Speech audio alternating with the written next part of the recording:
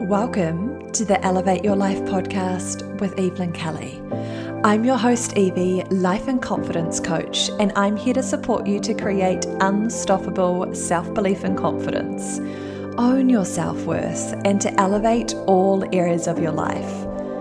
Join me for soulful yet straight-talking chats with epic humans, juicy D&Ms with me, and loads of inspiration so that you can be the best version of yourself and live a life you truly love and deserve. Are you with me? Here we go.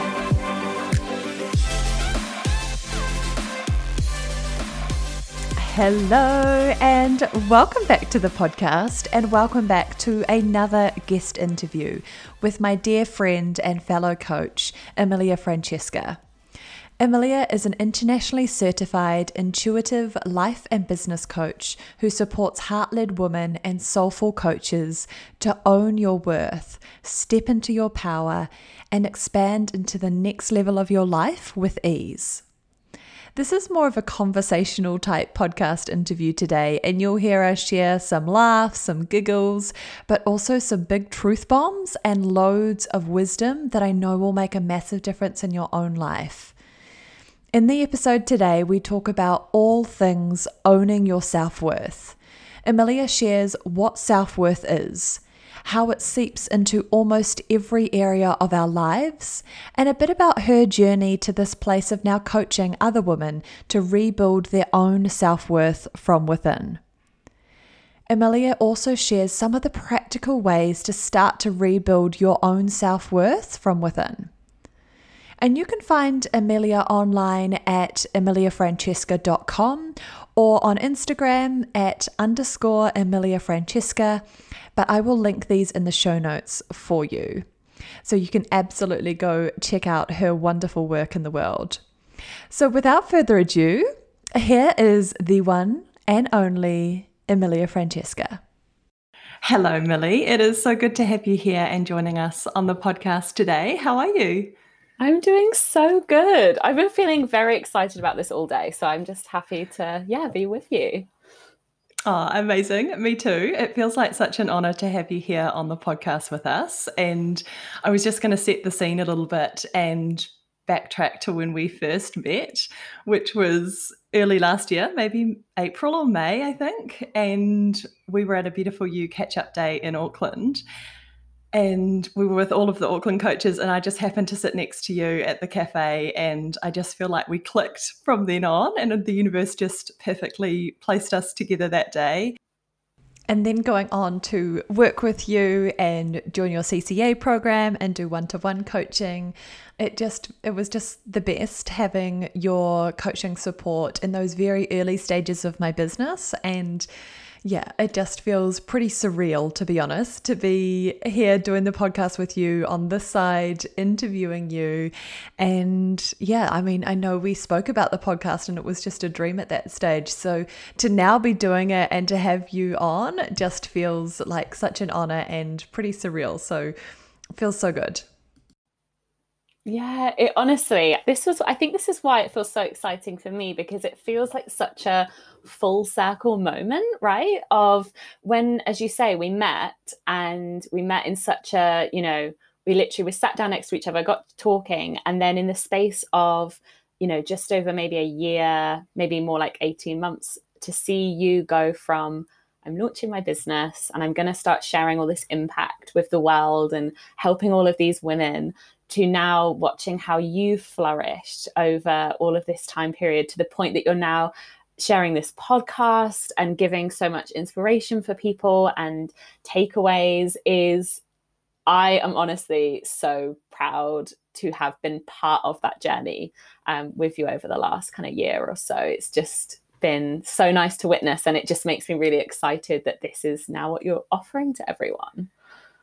Oh, thank you. That's so sweet of you. And I've been so grateful for you being a part of my journey. And I think I just love that about coaching, is that we get to share the journey with other people too. And even though we're all technically solopreneurs, it's so lovely being able to connect with other like-minded people and, being able to work with different people in different ways. And it's almost like you have been a big part of my business and my journey to this stage. And yeah, like I owe a lot of that to you and that support that you gave me early on. So yeah, a big thank you back to you as well. Oh, thanks, my love. Alrighty, so before we dive in, can you please tell me your favorite quote and why? Okay, so a little backstory of my own. When Evie asked me on the podcast, I did a little research and I listened to some episodes. And then I was like, oh, I'm going to need to come up with a quote. And I actually personally don't have a standout quote for myself, but I do often find that quotes will come into my life and then I'll hold on to them for like a month or 2 months, and then they kind of dissipate and I pick up a new one. And so the one that I'm sharing isn't necessarily a favorite quote, but it's a quote that I'm really leaning into right now. And I actually, then when I picked it out, I realized this probably speaks really nicely to where our conversation is going to head today as well. So my favorite quote right now is my current mentor is a woman called Haley Carr. And one of the things that she said on the program that I'm in with her was this line about us being able to attract everything. So the quote itself is, even your biggest dreams are limited compared to what is available to you. Oh my goodness. Boom. Good, eh? Yeah. Wow. I love that. I had to think about that for a little bit. That's so Yeah. good. Wow. How inspiring and expansive. Yeah. Isn't it just? Because the moment that you think, but my dreams are really big, and then you're like, wait a minute, they're limited compared to the what is available to you, compared to the whole potential that you have, it just kind of almost makes you think much wider again. And you're like, oh, actually, even the thing that I desire and think is big is so readily available to me. Yeah. Yeah. And just this idea that there's more than you could ever dream of or want. Like it's almost like there's infinite possibilities. Mm, Yeah, yeah. love it. So cool. Before we dive into our conversation, do you want to tell us a little bit about who you are and what you do for the listeners who don't know you already? Yeah, of course. So I'm a intuitive life and business coach, and I'm also I was going to say, and I'm also a person. I don't know where that came from. I'm also a human. Also a human. I think that's probably subtly what my brain was trying to say is I'm also a human away from this kind of space where I think that sometimes we view coaches as separate from the regular person, or we're like, oh, are these profound types of humans where they don't deal with self-doubt, where they don't deal with fears, where they don't deal with limits. So it's something that's really important to me is always really kind of dissolving the idea that there is anything except realness and relatability with the way that I work with the humans that I do. So the people I work with is either heart-led women who know they want to be of service in the world in some way. That can look very different. I work with doctors, I work with teachers, I work with graphic designers, I work with authors, I work with a variety of people. And then I also work with coaches as well. So I'm very passionate about working with soul-led coaches who know they're here to create huge impact, i.e. you being literally one of those people, and supporting you to build your businesses in a way that feels deeply aligned and deeply true for you. So my real passion is always about showing everyone that I work with that whatever you desire to bring to life is possible, yes, and also you get to do it in a way that feels true for you, and there's no one way and there's no sort of like quote unquote should way of achieving something. And in fact, we get to carve our own path, and we get to do it whilst sort of uncovering how deeply worthy we are of the very things that we desire. Oh, I just love that so much. I think you are a wonderful example of being a human and bringing the humanness to coaching as well, or just keeping it really real. And I think that's probably one of the things that drew me towards you. Like I always say and have seen you as an expander for me, in that, here was someone literally sitting next to me at a cafe doing the thing that I wanted to do. And yeah, I think it was just like you were a normal human doing it. I think we have sometimes this illusion when we want something that seems really far-fetched or big for us at the moment, that we kind of put these people on pedestals, or we forget the human side of them, and that they were where we were too. So I just think that you're such a good example of that and keeping it real. And I love your vision and the idea that there's no one way and that the right way is your way. And I think, isn't that just like wonderful for business, but also for life? Is that really doing things on your terms and staying true to you?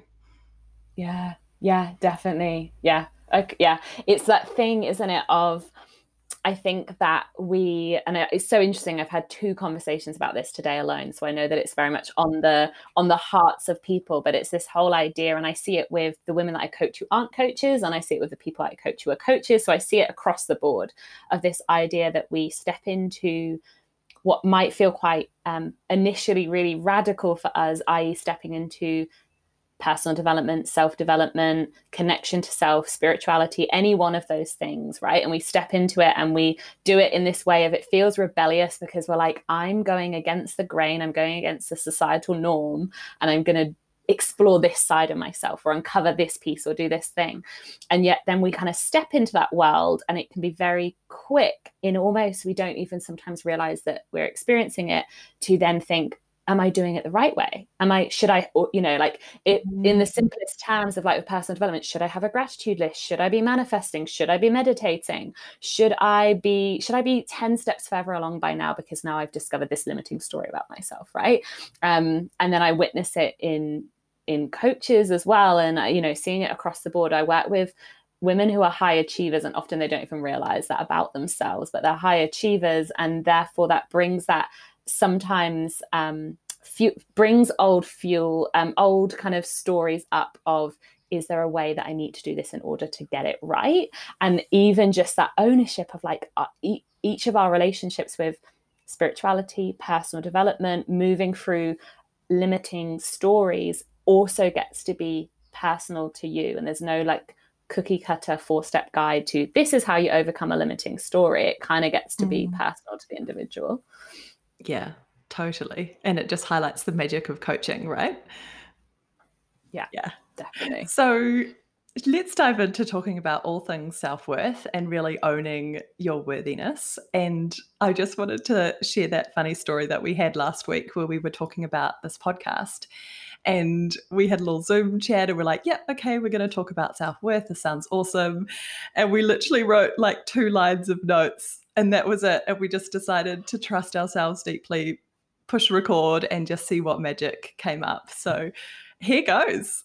Yeah. And also, isn't it so great? Because that in itself is an act of us both practicing that very thing, right? Of believing like that whatever is going to come through will come through, and that we're worthy just being in this space. So I kind of like the way I'm like, it's kind of ironic that we were literally, it's so funny because I think we both had our notepads out ready to write tons of notes. We wrote 2 words, self-worth, and then we're like, perfect, we're good to go. Like, I love that.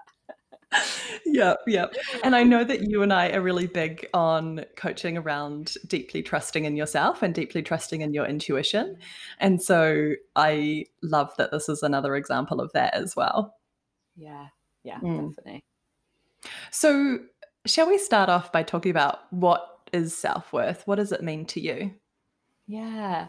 I do. I totally love this because I think, as you say, it speaks to so many different facets. Some people might call it confidence, like an inner confidence. Some people might call it self-worth. Some people might call it loving themselves, like self-love, etc. I think it falls into so many different pieces. But the way that I view it is us believing that we're worthy of the experiences and things that we want to have, and worthy of feeling the way we want to feel. So not only the materialistic things of, yes, you're worthy of the romance, the love, the money, the career, the house, the experiences, but that you're also worthy of feeling a certain way as well. You're worthy of expressing your feelings, owning what you want. You're worthy of taking ownership of your life. Like, I think it kind of essentially can speak to every single component of things that we go through. But if I was to boil it down, it's just that idea that we are worthy of the things that we want to feel or experience without even questioning it. And the reason that I find it so interesting is because as children, we don't even doubt our self-worth, right? As children, we go about and we just don't even, it's not even something we think about. We don't necessarily think as children, I'm inherently worthy. It's just an inner knowing that perhaps hasn't even consciously made it to the surface yet, right? But as children, we go about this way of knowing we are worthy of the things that we want, worthy of love, worthy of safety, worthy of care. And at some age, and unfortunately for some people, it happens really young, that starts to get taken away and shattered away, to the point that then we become adolescents, teenagers, adults, and we don't feel worthy. But what I kind of really love about the idea of the fact that we're all inherently worthy and that we had this as children is that whenever I work with anyone on self-worth, is you're not creating self-worth, you're rebuilding self-worth. So it already exists within you, and we're just returning to that and then nourishing it again and re-nurturing it and building it back up. So it's not something that is outside of you that you have to reach out and grab hold of. It's finding it within and then just rebuilding it again, which I think can be quite comforting for people when you're like, how the heck do I even approach building my self-worth? You know, it sounds like a big feat. Yeah, 100%. And the same things, I like that you mentioned that it's similar to like confidence or self-belief or self-worth. We can kind of use those words interchangeably in a way, although they're slightly different. But essentially, yeah, similar themes. And I love that you say that it's not about changing who you are or doing something different or gaining anything. It's more about uncovering or rediscovering or rebuilding. Like those things are already within you. It's so often about almost deconditioning or pulling back the layers and pulling back the stories or the limiting beliefs around it. Would you agree? Definitely. 100%. Yeah. And I honestly think that speaks to so much of this whole thread of like personal development and self-discovery, is that initially when we first come across it, I don't know whether it's that it's worded in that way or that we just pick it up in that way, but I think we always think we have to create it. We have to go outside of ourselves and find it externally, to then pull it in. Whereas actually, literally everything you want to feel, including those inner beliefs, that confidence, it all resides within, and we're just uncovering it. Love that so much. So cool. Why do you think it's so important? I mean, I know you and I know this, but like, how do you see a lack of self-worth holding people back? I think it almost hits into every single aspect of someone's life.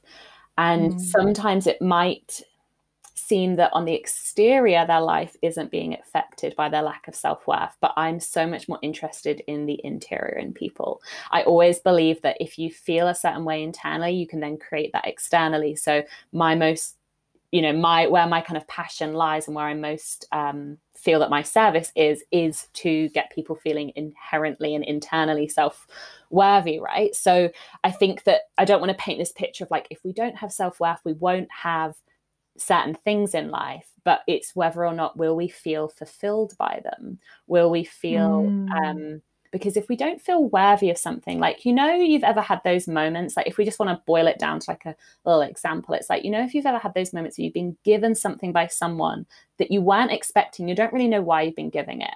And it's so easy to be like, oh, no, this is too much. No, I don't deserve that. Oh, please let me. And then you might even find yourself thinking, I now owe them something. Like I'll make a note. I need to remind myself that I need to return that very same favor or give them a gift or something.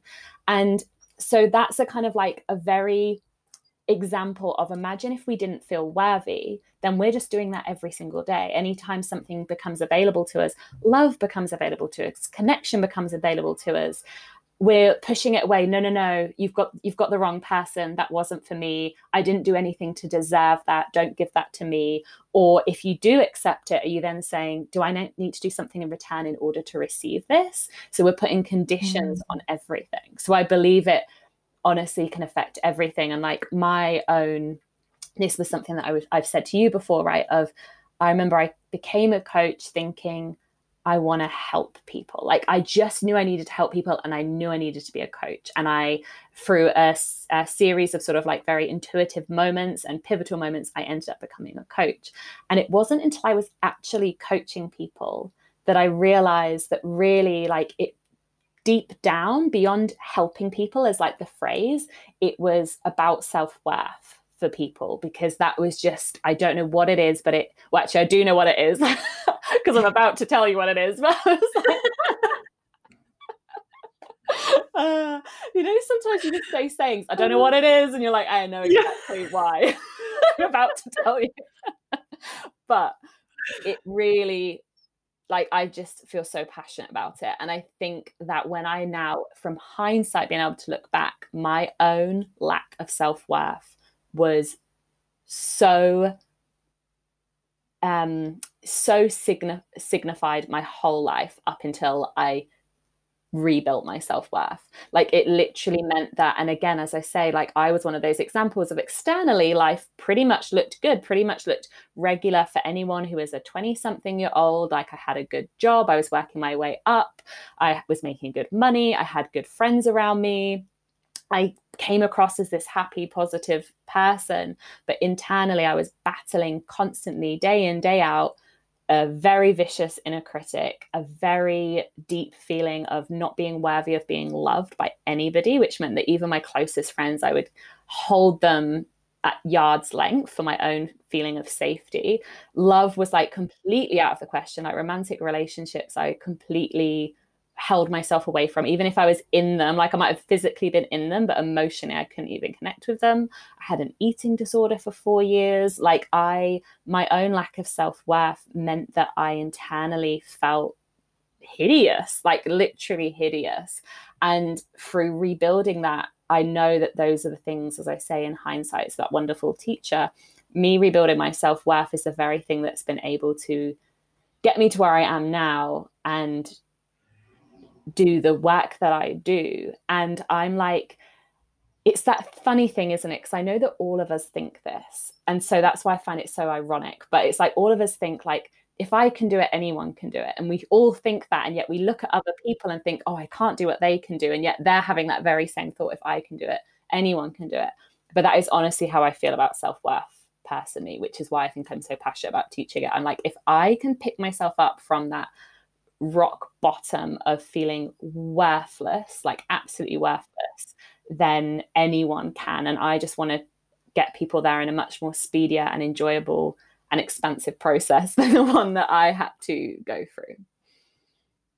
That is so beautiful. I've got like full body goosebumps right now. Thank you for sharing parts of your journey too and keeping it real. I really resonate with your story too. And I think that was probably my main limiting belief, or the story, or the thing that was really holding me back. And intertwined with that was my inner critic was just crazy loud. And so, yeah, I love coaching around this topic too. 100%. Yeah. Amazing. You've answered all of my questions within the one. Not quite. But I was going to say, yeah, like, how did you come to this? But I guess essentially you're saying that it was the biggest limiting belief, or the thing that was really holding you back in your own personal journey. And then also what you see as, it affects every part of our life and how we feel on a day-to-day basis. And so it was obviously super important for you to then support people with this and teach them that they can do it themselves. Yeah. And I do believe as well, it's that thing of, yes, there's people who are at their rock bottom and they need just that, like, they need to get off the floor and start to rebuild that, and they do that in their way. And then there's also that idea that we can be quite good as humans, and I think especially as women, because it's been ingrained in society as well, to be like, well, that's good enough, right? So we might have done our self-worth work, whether we've consciously done it or subconsciously done it, where our self-worth's in a pretty good place, and we tell ourselves that's good enough. And then we don't go for the things that we truly want, right? So even bringing it back to that quote idea of like, what you really desire, we might be like, I really desire more money in my business, or I really desire that soulmate relationship, or I really desire to travel, but I've got it pretty good. So it's okay, I'll let it go. And I think that also speaks to there's other components to it, but I think a big component of that, again, is that worthiness of like, we're worthy of having more than enough, right? We're worthy of feeling more than good enough. We're worthy of like, I want to get rid of that idea of like, that's just the way it is. And it's like, when you can, that's a really fun place to work in, right? When you're like, things are pretty good, and then I'm like, and let's get them feeling like absolutely effing next level. Like that is when, and there's the resistance there. It's like, am I worthy of feeling that good? Like, am I worthy of having those things? So self-worth work, interesting phrase there. But I feel like that plays into every single component for people. Because we're always, every new level brings that new question of, am I worthy of having this? Am I worthy of feeling this? It can be quite triggering if we're beginning to feel really worthy and we're witnessing friends or family members or peers who aren't experiencing what we're experiencing. And whether we feel that we can stay in that position. So I do see it just play across every single portal. 100%. I love that you touched on the part of wanting more and being able to call in more, even though perhaps life is good or you've got enough. And the idea that I think perhaps in some of us there's this story or belief that if I want more, then that's being selfish, or that I'm taking from someone else, or who am I to say that I want to earn X amount of money, or I want to call in X amount of things, or have this dream life. What would you say to that? Yeah. Oh my gosh. So the selfish piece was definitely my own personal story for sure. Like, I allowed things to get good enough, and then I told myself I'd be selfish if I wanted more. And I think it really comes down to, this is where I say, because this is what I find so interesting about this work, right? Is no one piece alone is going to be the finite piece that you need, because alongside the self-work stuff, I felt that what was really important here was, if I speak to it personally for myself, was my relationship with my intuition. Because you have to be able to define the difference between, if you want something from an ego standpoint, if you want something because intuitively you know that it's meant for you. Mm-hmm. So I feel like that really came into place, like having that relationship with defining those things, because then you know, like intuitively, this is what I'm meant to be doing. I.e., like, I used to tell myself the story of like, it was selfish for me to want to be full-time and sold out in my business. Like, that was selfish. I should just be happy enough with where I was at in it. And I was like, but is it selfish, or is it just that I know I have more impact to make on the world? I want to be of higher service. And the best way for me to do that is to be full-time in my business. So I think it's always like, if ever we're thinking around that selfish piece, we're asking a really limiting question. So we need to ask ourselves a better question of, how can I expand this into seeing that there's probably something else there? And I think that relationship between like knowing yourself, and maybe your community on here speak to their intuition, or maybe they recognize it more as that gut feeling, or their heart, their heart speaking to them, but knowing like, if it's inherently meant for them and they're picturing it in their heads and desiring it, then it's not selfish. It's just the next step that they're needing. And I also think that being selfish, we just use as a really good reason to stop us from stretching outside of our comfort zone and going for things, right? Like, it's way easier to be like, oh, that would be selfish for me to want that. I'm going to stay and be, I'm using quote unquote marks, a good person, not be selfish, not be self-centered, and I'll just stay here and, do my thing. And actually, is selfish the main reason, or is that just nicely covering up this idea of, I don't want to jump out of my comfort zone? There's a deep fear here of me being seen, me being visible, all of those things. So I would always say that the selfish piece can have you spinning for a while, but it's never the root. It's always just the thing that's trying to distract you from perhaps the fear. Yes. Love all of this. So essentially defining if it's a true desire from your intuition, as in, that's meant for me. I know this is a part of me. and separating from the inner critic, ego, mind, sort of fear speak. And then, yeah, I love that. And interesting about selfish or selfishness is, I think it was Glendon Doyle who was talking about this on a podcast that I listened to with Brene Brown. And she was saying that we're taught often as women as well to not be selfish and to just have what we need and just be okay and satisfied, and that we shouldn't be selfish. And she said that being selfish was, so we should be selfless. So to be without a self. And Mm-hmm. that just totally hit me like a ton of bricks. And I was like, oh yeah, so what? So being selfless means that we don't have a self and therefore we're not worthy. And do you know what I mean? It Yeah. just hit me, and I feel like it relates to this deep knowing that you're worthy. Yes, definitely, definitely. And I don't know about you, but I think that the selfish piece definitely comes up because there's that desire to feel still loved and connected with the people around us. So whenever we want something more, often the thing that we want more of is perhaps something that we know someone else doesn't have in our circle, in our, Mm. I'm talking like friends, peers, family, that kind of vibe. And so it's easy to just label it as selfish because sometimes I think we fear Yep. stepping, us expanding, them not Mm. doing their own work in order to expand, and us, quote unquote, leaving them behind or them feeling neglected. And so I think that sometimes, again, it's that thing of like, oh, maybe it's selfish me to do that. And actually, is it selfish, or is it just that the majority of society aren't willing to do the work in order to, wake up to the idea that they get to have more, they get to decide how worthy they are, they get to come back to that inherently worthy piece?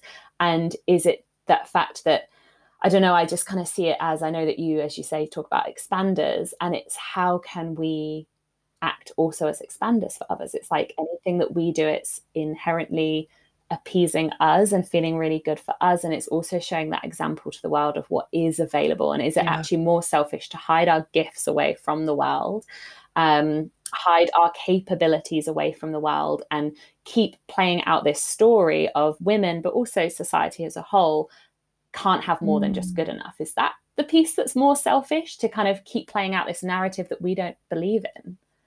Yeah, 100%. I love that. And you've just like flipped the mindset, right? Like, is it selfish keeping myself small and safe and comfortable? Or is it selfish denying the world of my gifts and talents and my authentic magic? Yeah, because Love that. yeah. It's like everyone has those gifts, right? And it's like whether your gift is to be fully and uniquely you, so that the partner that you end up with is suddenly like, I finally met the person who sees me for who I am, and you've shared your gift of being you, or whether it's a gift in more of a, I think sometimes we only talk about gifts in terms of what your skill set is, or what your job ends up being, or what you end up kind of having as your purpose because it's your gift. And yes, it can be all of those things, but also just the gift of being you. Like, are you Yeah. hiding away the gift of being fully you because you're telling yourself it's selfish to be more you? And yet, what are you hiding from the world because you're not sharing all of who you are? Yeah. Love it. And it's kind of funny, that we so often want to keep ourselves small or safe or follow the norms or have just enough to keep ourselves feeling comfortable. Mm. But actually, when you step into your worth, you own who you are, you own your authentic magic, and you just live that out. Actually, it feels so much more easeful and effortless and way more comfortable. It's just like this little in between bit where we have to leap out of the safe zone, the comfort zone, into our true selves. But it feels like so much more like home when you're there, like so Yes. much easier. Honestly, yeah, I feel like the way that you said that speaks so true. It's like, are we seeking comfortableness, or are we seeking our home? Yeah. Because home isn't always going to be comfy, but home will always feel nurturing and nourishing, and kind of like where we're supposed to be. But comfy is just like comfy, Yeah. Same, like same. that pair of jeans, comfy. Yes, yes. Good. I love that. Um, Amazing. So, What would you say are some of the practical things that we can start to do to build up that self-worth again? I think the very first piece, and I always think that this kind of gets brushed over in terms of actually how transformative in itself it can be, but that awareness, right? That awareness of where we feel it's currently at, where we feel that perhaps we know that it's not doing as well. Because I think that often I'll find, I wonder if you find this the same way with your work, right? Is that we can feel worthy in one area and not in another, right? Totally. And the whole reason that we feel that way is because we've created a narrative or a story that it means that we can be worthy in one place and not in another. Yeah.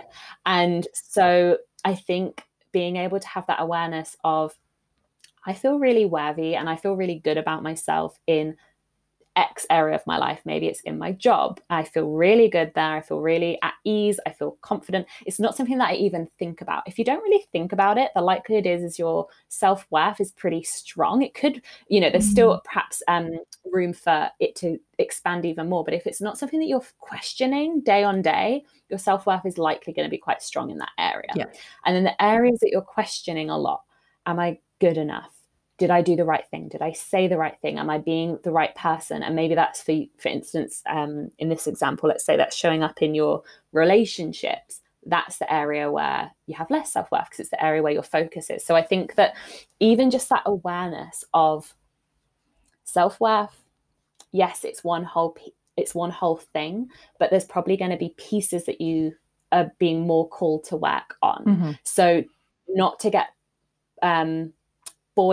bogged down and like frustrated by this idea of like, oh, I've got to build my self-worth. And actually it's like, do you know what? Your self-worth's pretty good, but there's this one area that for the various reasons is the piece that is you're being called to grow in, right? So I think that awareness can be really good. It's also that reassurance of, so, okay, one of my favorite things is literally like the copy and paste method. Like if it's really good over here in your job, how can we copy and paste your self-worth into your relationships? And the reason that I love that so much is it's going to have two effects. Either people will be like, oh yeah, like that's possible. I could just do that. I could take the way that I feel over here and move it into this area. So if it's like that, that's like done, dusted, magic created, we're good. More often than not, that won't happen immediately. There'll be oh no, I can't do that. And that is also the other piece that I love, because the moment that we say we can't, there is a message. Anything that hinders us is actually trying to deliver us a message as to where we're being asked to become aware so that we can grow and we can move through it. So I would then, with this whole sort of copy and paste idea, I would ask you to ask yourself, can I copy and paste an area where I feel really worthy over into an area where I feel less worthy? And if the immediate answer is no, if you feel it even perhaps in your body, like deep level resistance, why? Like what is different about that area? What story?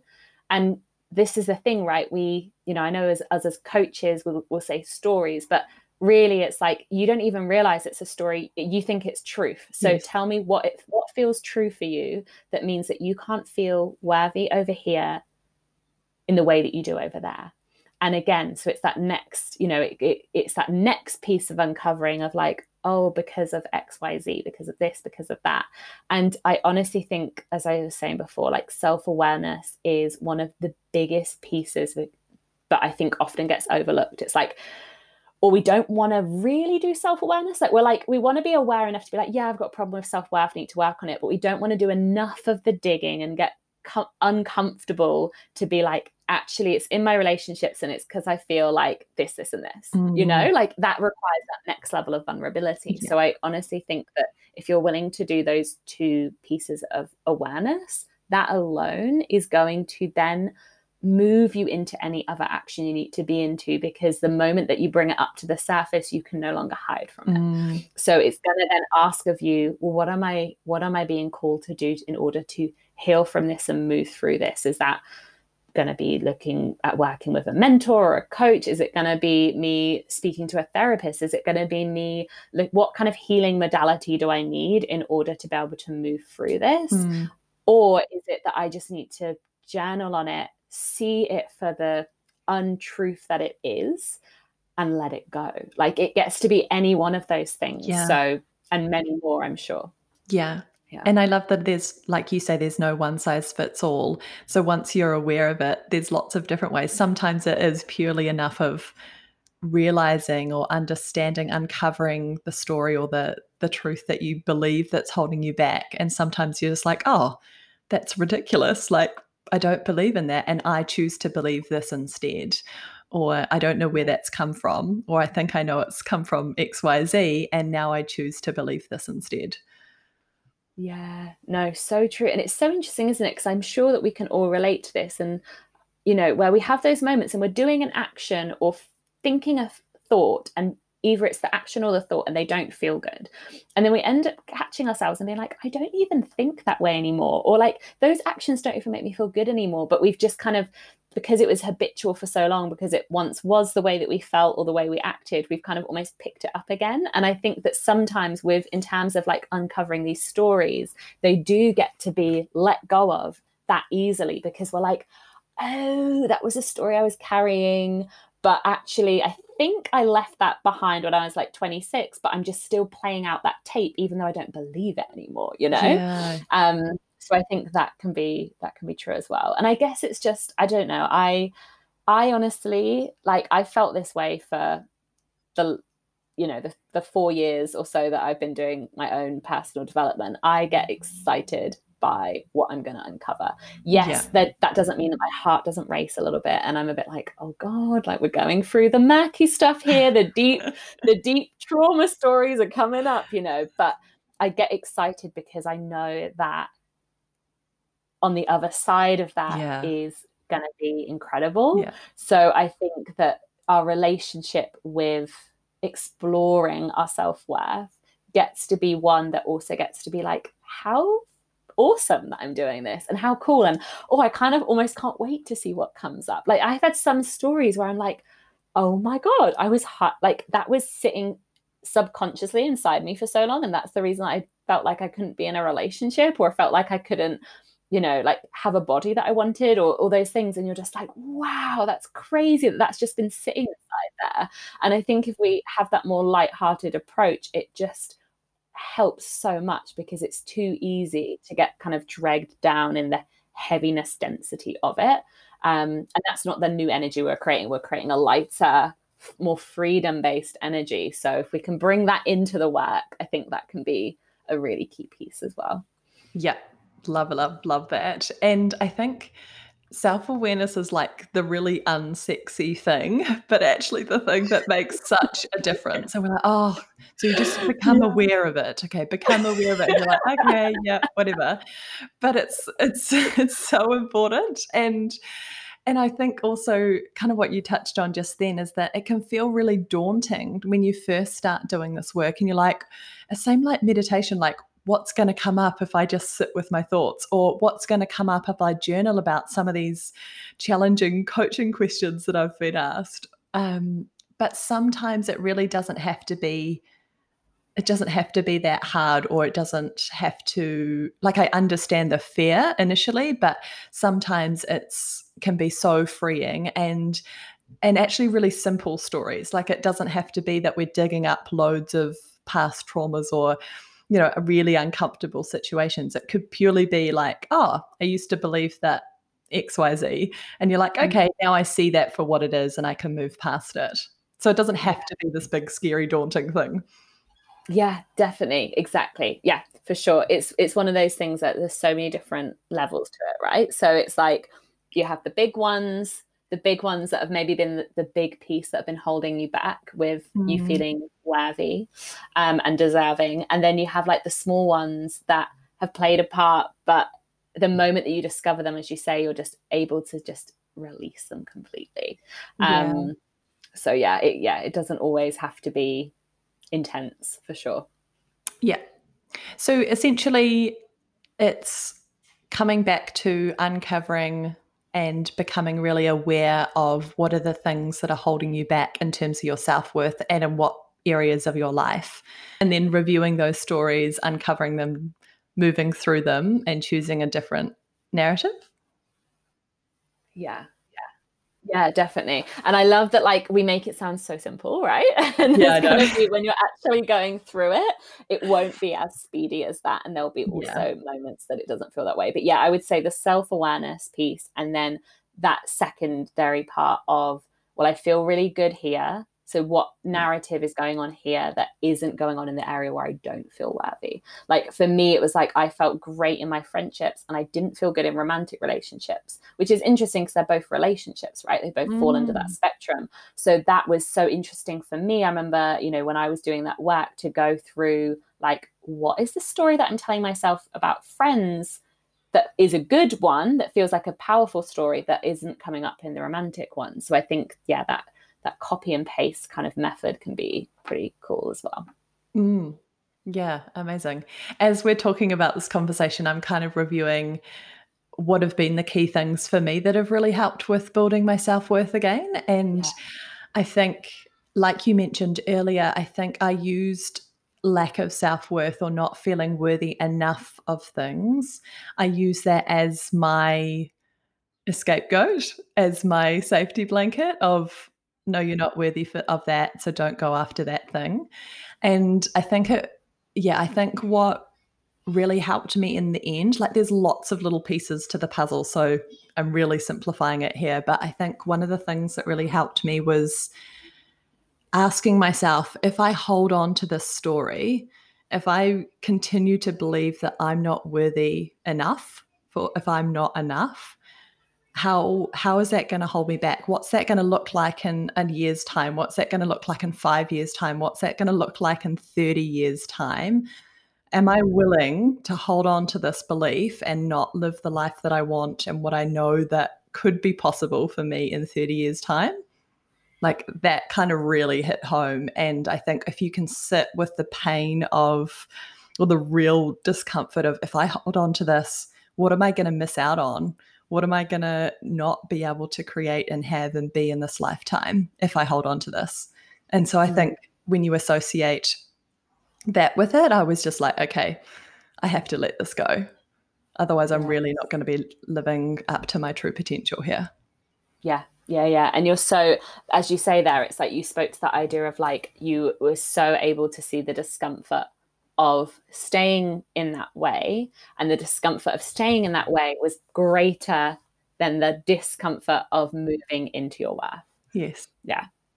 But I think as well, there was just one thing I wanted to um, say, was around the whole, I don't necessarily think that we always say the word worth or self-worth. So it might not be the first thing that comes to mind. So if anyone's kind of after this podcast wanting to write up a question for themselves as well, like, because what I find really interesting is, although that's inherently what I coach in, not many of my clients come to me and say, I want to feel more worthy, but they will say things that then their worth relates to. So they'll be like, I want to be more successful in my business. I want to feel that I can be more seen. I want to have a more loving relationship. I want to get the promotion. Like, and the thing that's blocking them is the self-worth piece, right? That we move through and work through together. And so even, yeah, if you're kind of exploring, like, what is my relationship with self-worth right now, then I guess I would say, what is an area where you know that you really want something that you're not either going for, or are telling yourself a story if it's not available to you. And that is probably the area where your self-worth needs nourishing and building more. But then you can just kind of ask around that area. So if, for instance, it's the area around money, then it's like, and that you have a narrative that you can't make a certain amount of money, then how would it feel if I believed that I could? What would be different, and that kind of thing as well. Yeah, amazing. I love that. I totally agree in that. I never say so much that I'm a self-worth coach as such, or sometimes I do, but ultimately, if you boil down some of the things that I coach around, worthiness is a massive component to that. Like we said at the start, confidence, belief, etc., is kind of tied into this as well. So that, yeah, when we say, I think some people might have this idea that, oh, well, I'm okay. I'm okay. Like I'm here. I'm functioning well. Therefore, I'm worthy. But like you say, it can be the things that it's the thing that holds you back from going to the next level or calling in new things or more things or up leveling or growing, expanding. And it might be the self-worth component that's the thing that's keeping you safe and small. Definitely. And it's like we're always, that student of it. Like even at the moment, I'm starting to explore where I'm going to live next year. And I honestly, for 2 weeks, didn't even let my brain go to where I really want to move to, because there was something there that was like, oh, that's not possible. So I then ended up writing down, like in my journaling, because I do a lot of journaling, I do a lot of manifesting journaling stuff.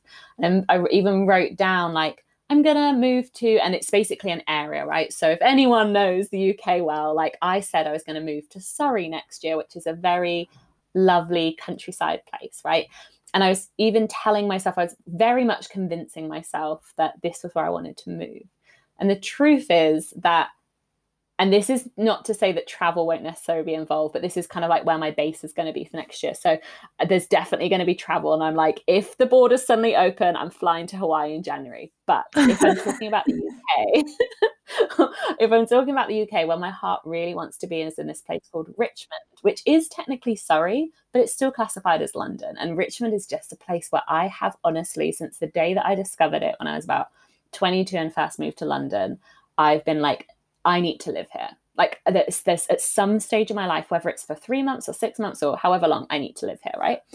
And yet, seeing as in January, I have no plans, I have no limitations of where I could live, you'd think that I would have just said, I'm going to move to Richmond. But there was something in that I'd created, and this is that whole, we're kind of covering that whole idea of like, when we make it a thing, it becomes big, and then we ask ourselves, well, if we can have that thing or not. I'd made this whole narrative into like, oh, but can you move to Richmond? And it wasn't until like I sort of called myself out on it and realized that that was what I really wanted. But there was still that little old story of like, but are you deserving to move to Richmond yet? Like, are you allowed to have your dream house in your dream location? Like in terms of London, I have many dream locations, but if London dream location, Richmond would be it. Like, are you allowed to have that yet? Like, have you proved that you're deserving of that yet?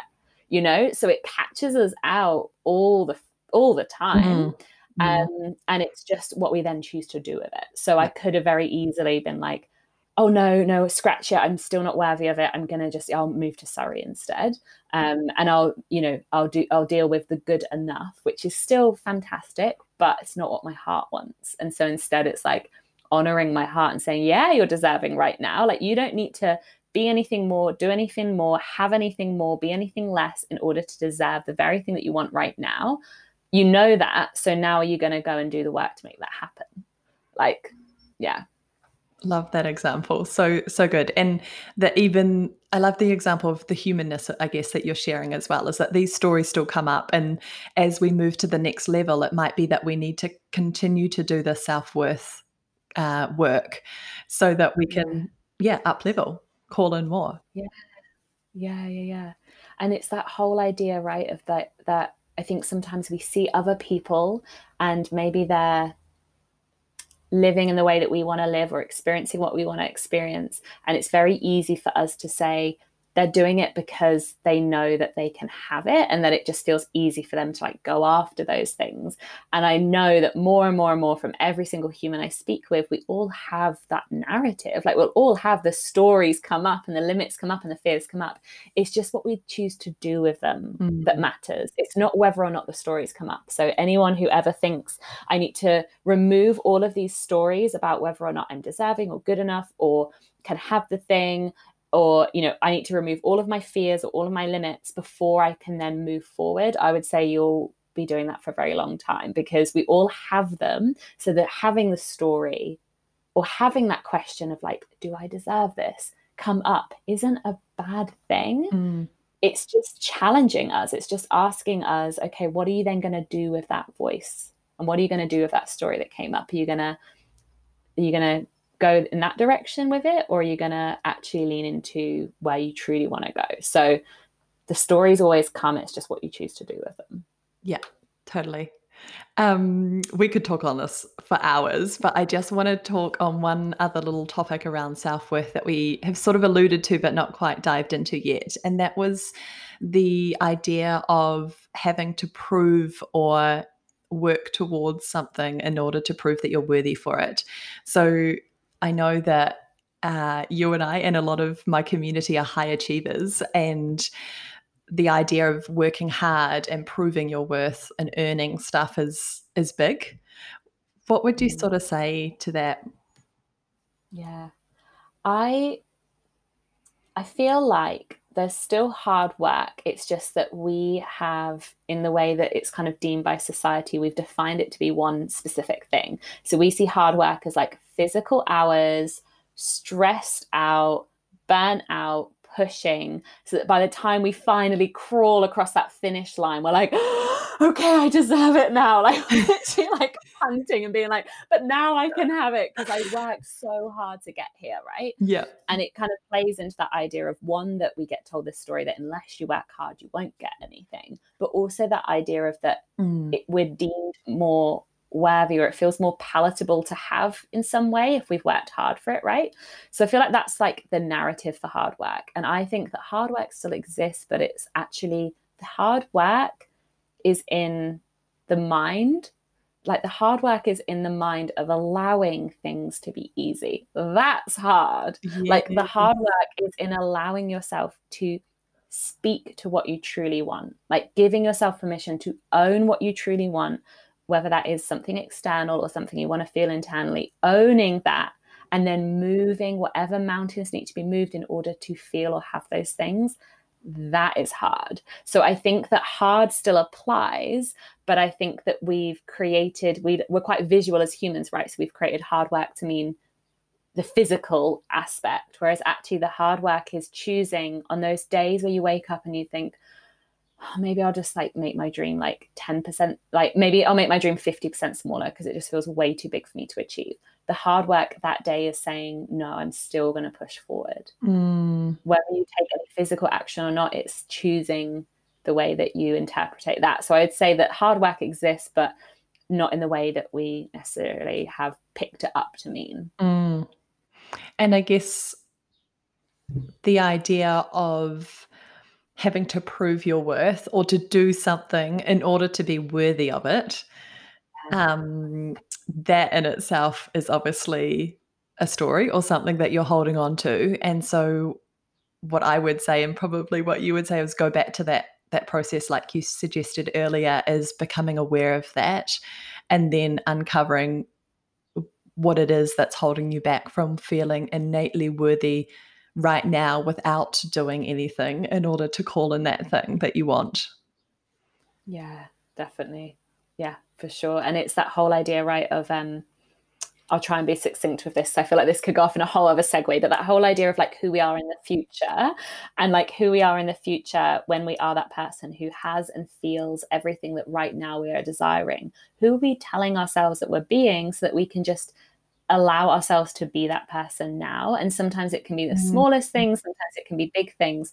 But what is it about future you that believes she's inherently worthy of having X that right now you feel like you're not, and what has shifted and changed? And that's another piece of that work, right? Is allowing yourself to, okay, I get to be future me now, and I get to bring that into the now. Yes. And I know this might sound a bit like radical, or not radical, I think that's a bit extreme, but I know this might sound a bit like weird to say, but I think that we also all love a little bit of hard work, right? Like I feel like for me, like I know that we both love going to the gym and stuff, and I love like pushing myself and challenging myself. So I don't think that hard work, I don't find it something that I don't want. I just want to work hard in the areas that I know are actually going to pay off, which is why I would say that the mindset work that we do, like i.e. the idea that it doesn't have to be this hard work of hustle, I now deserve this, that hard work of seeing our inherent worth, like I think that that's actually so worth doing and so rewarding that I would take that any day. But we get to just to define it in our own terms. Yeah. Gosh, we could talk about this for hours. I've got like other ideas like popping up. So maybe we have to do another episode at some point. But that's just been so delicious and exciting and expansive, and Juicy. So thank you so much. I've got a few questions to end with. Here goes. So I guess I want to know, what are some of the pivotal or game-changing activities, things that you've done, practices, rituals, etc., that have made a massive difference for you in your own personal journey? Oh, okay. I mean, I'd love to come up with something really original here and be like, Keep it real. dancing.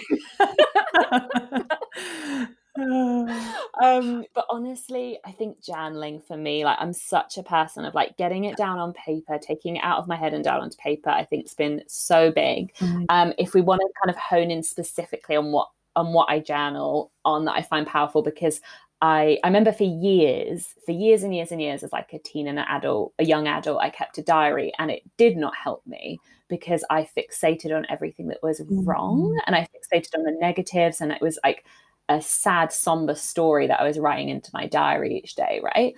Which, yes, was a reflection kind of how I was feeling, but there was nothing in there that was actually going to move me to that next level. So I think that what I found with journaling is I do a lot of future you stuff, which I'm sure your kind of community know about. So I do a lot of future you stuff. I also journal on manifesting and what I want to manifest into my reality. I find that super expansive and exciting to explore. And then I also just tend to like each day pick out one question to journal on.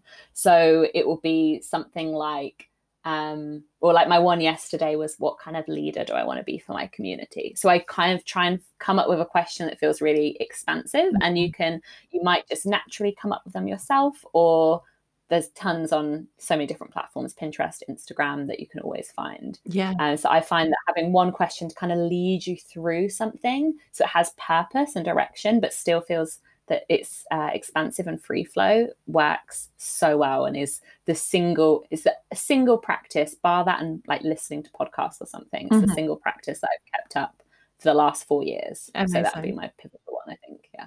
And do you do that every day? No, I don't. I probably do it maybe 4 times a week. Yeah. Cool. Yeah. Amazing. I feel like if I did it every day, it would feel forced rather than flowy for me. So 4 times a week, it feels really good to just kind of let it happen when it happens. Yeah. Amazing. I love also within that you've touched on the idea that if you ask yourself a shitty question, then you're going to get a shitty answer. And if you ask yourself a good question, then you're going to get a good answer. And it just means, it just highlights the fact that whatever you focus on or whatever you ask yourself consistently, and when I say that, I mean this is how our brain's wired, is that we will focus on that thing. So if you're asking yourself a really expansive, open-ended question that feels exciting, then your brain's going to look at those possibilities. Yes, for sure. Yeah. Alrighty, what does inner confidence mean to you? Oh, I love this. It's weird. I almost get this feeling rather than a word come to mind. But if I was to articulate that feeling, it's just almost a complete relaxation. So I almost just feel like this weight come off, and you're just deep breathing, and it's like I see inner confidence as that deep relaxation, because you're so relaxed within who you are. And I have loved that term of inner being added to that confidence piece, because I know that sometimes confidence gets given this name of that you have to be very extroverted or become louder or all of those things. And I truly believe that the inner confidence is just feeling fully relaxed in who you are, and then beaming that out in whatever way that looks like. So it's almost just that delicious, like, I'm home, like I feel good. Yes. I love the way that you've just described that, and that it's a feeling and just like a big sigh of relief and just like this is me. I get to be me. I love that so much. Amazing. So moving on to inner critic, what has your inner critic said to you on repeat in the past that you can now see as just total BS? Oh gosh. Okay. How do we narrow this? narrow it Maybe down? just one theme, one idea that was coming. I'm trying to think. I know that I would say for a long period of time, I'm trying to think of like how I can, if there was one specific sentence or anything like that. But I think for the longest period of time, it was about my body. So it was like when I had my eating disorder, it was like you literally, I thought I was disgusting. And I would look at my body like it was continuously letting me down because it wasn't looking the way that I needed it to look in order for me to feel like I wasn't okay as a human. And so my inner critic, and I think this is a thing, is like when you're in that eating disorder, you are in that headspace probably 97% of the day. So the 3% of the day that I wasn't thinking either about my body or food or what was wrong with me was, very rare. And it almost feels so alien to even say that that was me now, because honestly, I look back at that person, it's like I recognize her because I knew her so well, but she's a completely different person. It's like if I ever believed that parallel universes were possible, like that was cemented even more when I do that thing of looking back on even the life that I know in this universe, because I'm like, she was so different. So I know that my inner critic at that time was extremely loud and used to completely lie to me and say all of these things. And now it's like and I remember even like thinking, oh, like even if I just get okay, again, this whole thing of like, even if I just get okay with my body, that will be good enough. And now I truly am like, my body's a miracle. I'm beautiful. And I like fully have integrated that into my being and into my cells and into my mind. So that I think stands out for me as the most pivotal switch, because that was a complete 180 for sure.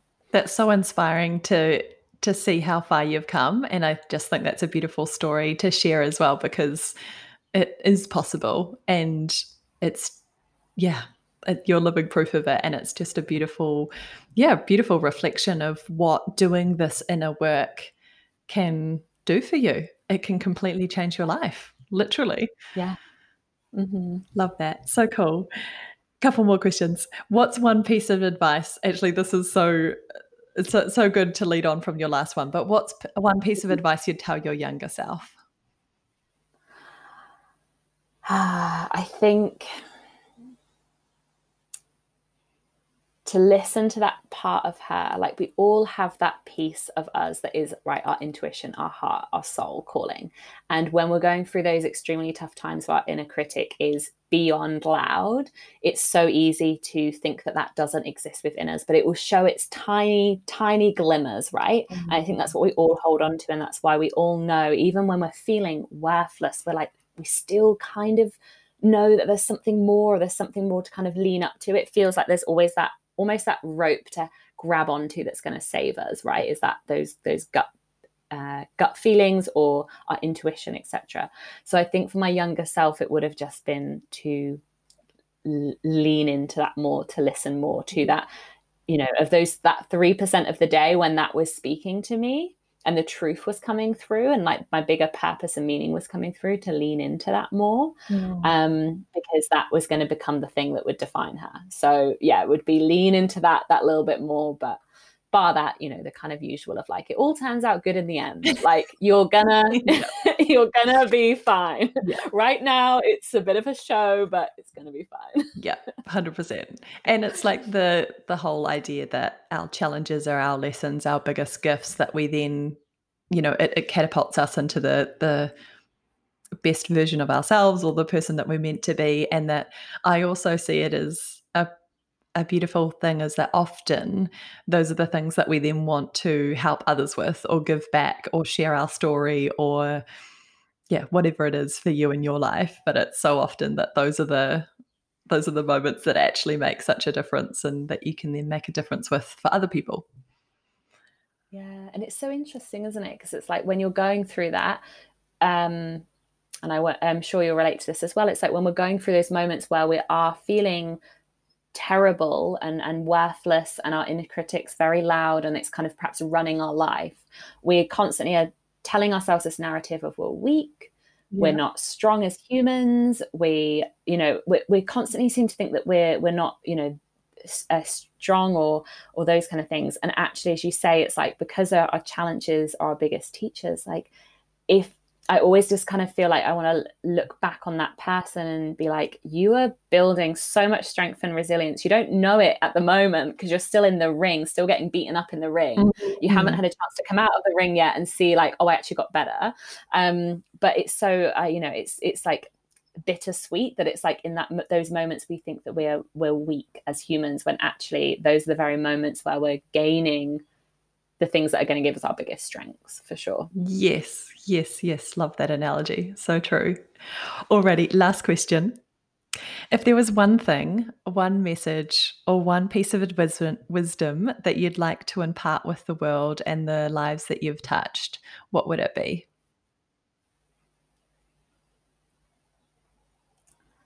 I'm going to keep it super simple and just say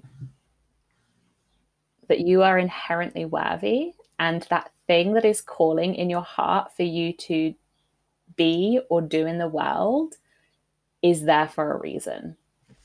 And it's going to keep calling at you until you go and do it. So know that you're worthy and that you're capable of it, and go out and follow your heart's calling. Oh, love that. What a way to end our conversation. That's so inspiring. And thank you so much for being here and sharing your heart and parts of your story and your journey and all of your wisdom to share with us. It's been such an expansive and exciting conversation. I feel like we could literally do this for hours, but thank you so much. It's been such a joy. Oh, thank you. No, I've honestly had the best time. So thank you so much. I can't wait to hopefully this will, touch some people's hearts. And yeah, it's been a joy. Thank you so much for having me on. Wasn't that epic? For all of the details and things we talked about in today's show, you can check them out in the show notes, and that's over at evelynkelly.co.nz/podcast. And if you can think of anyone who would really benefit from this episode, then please share it with them.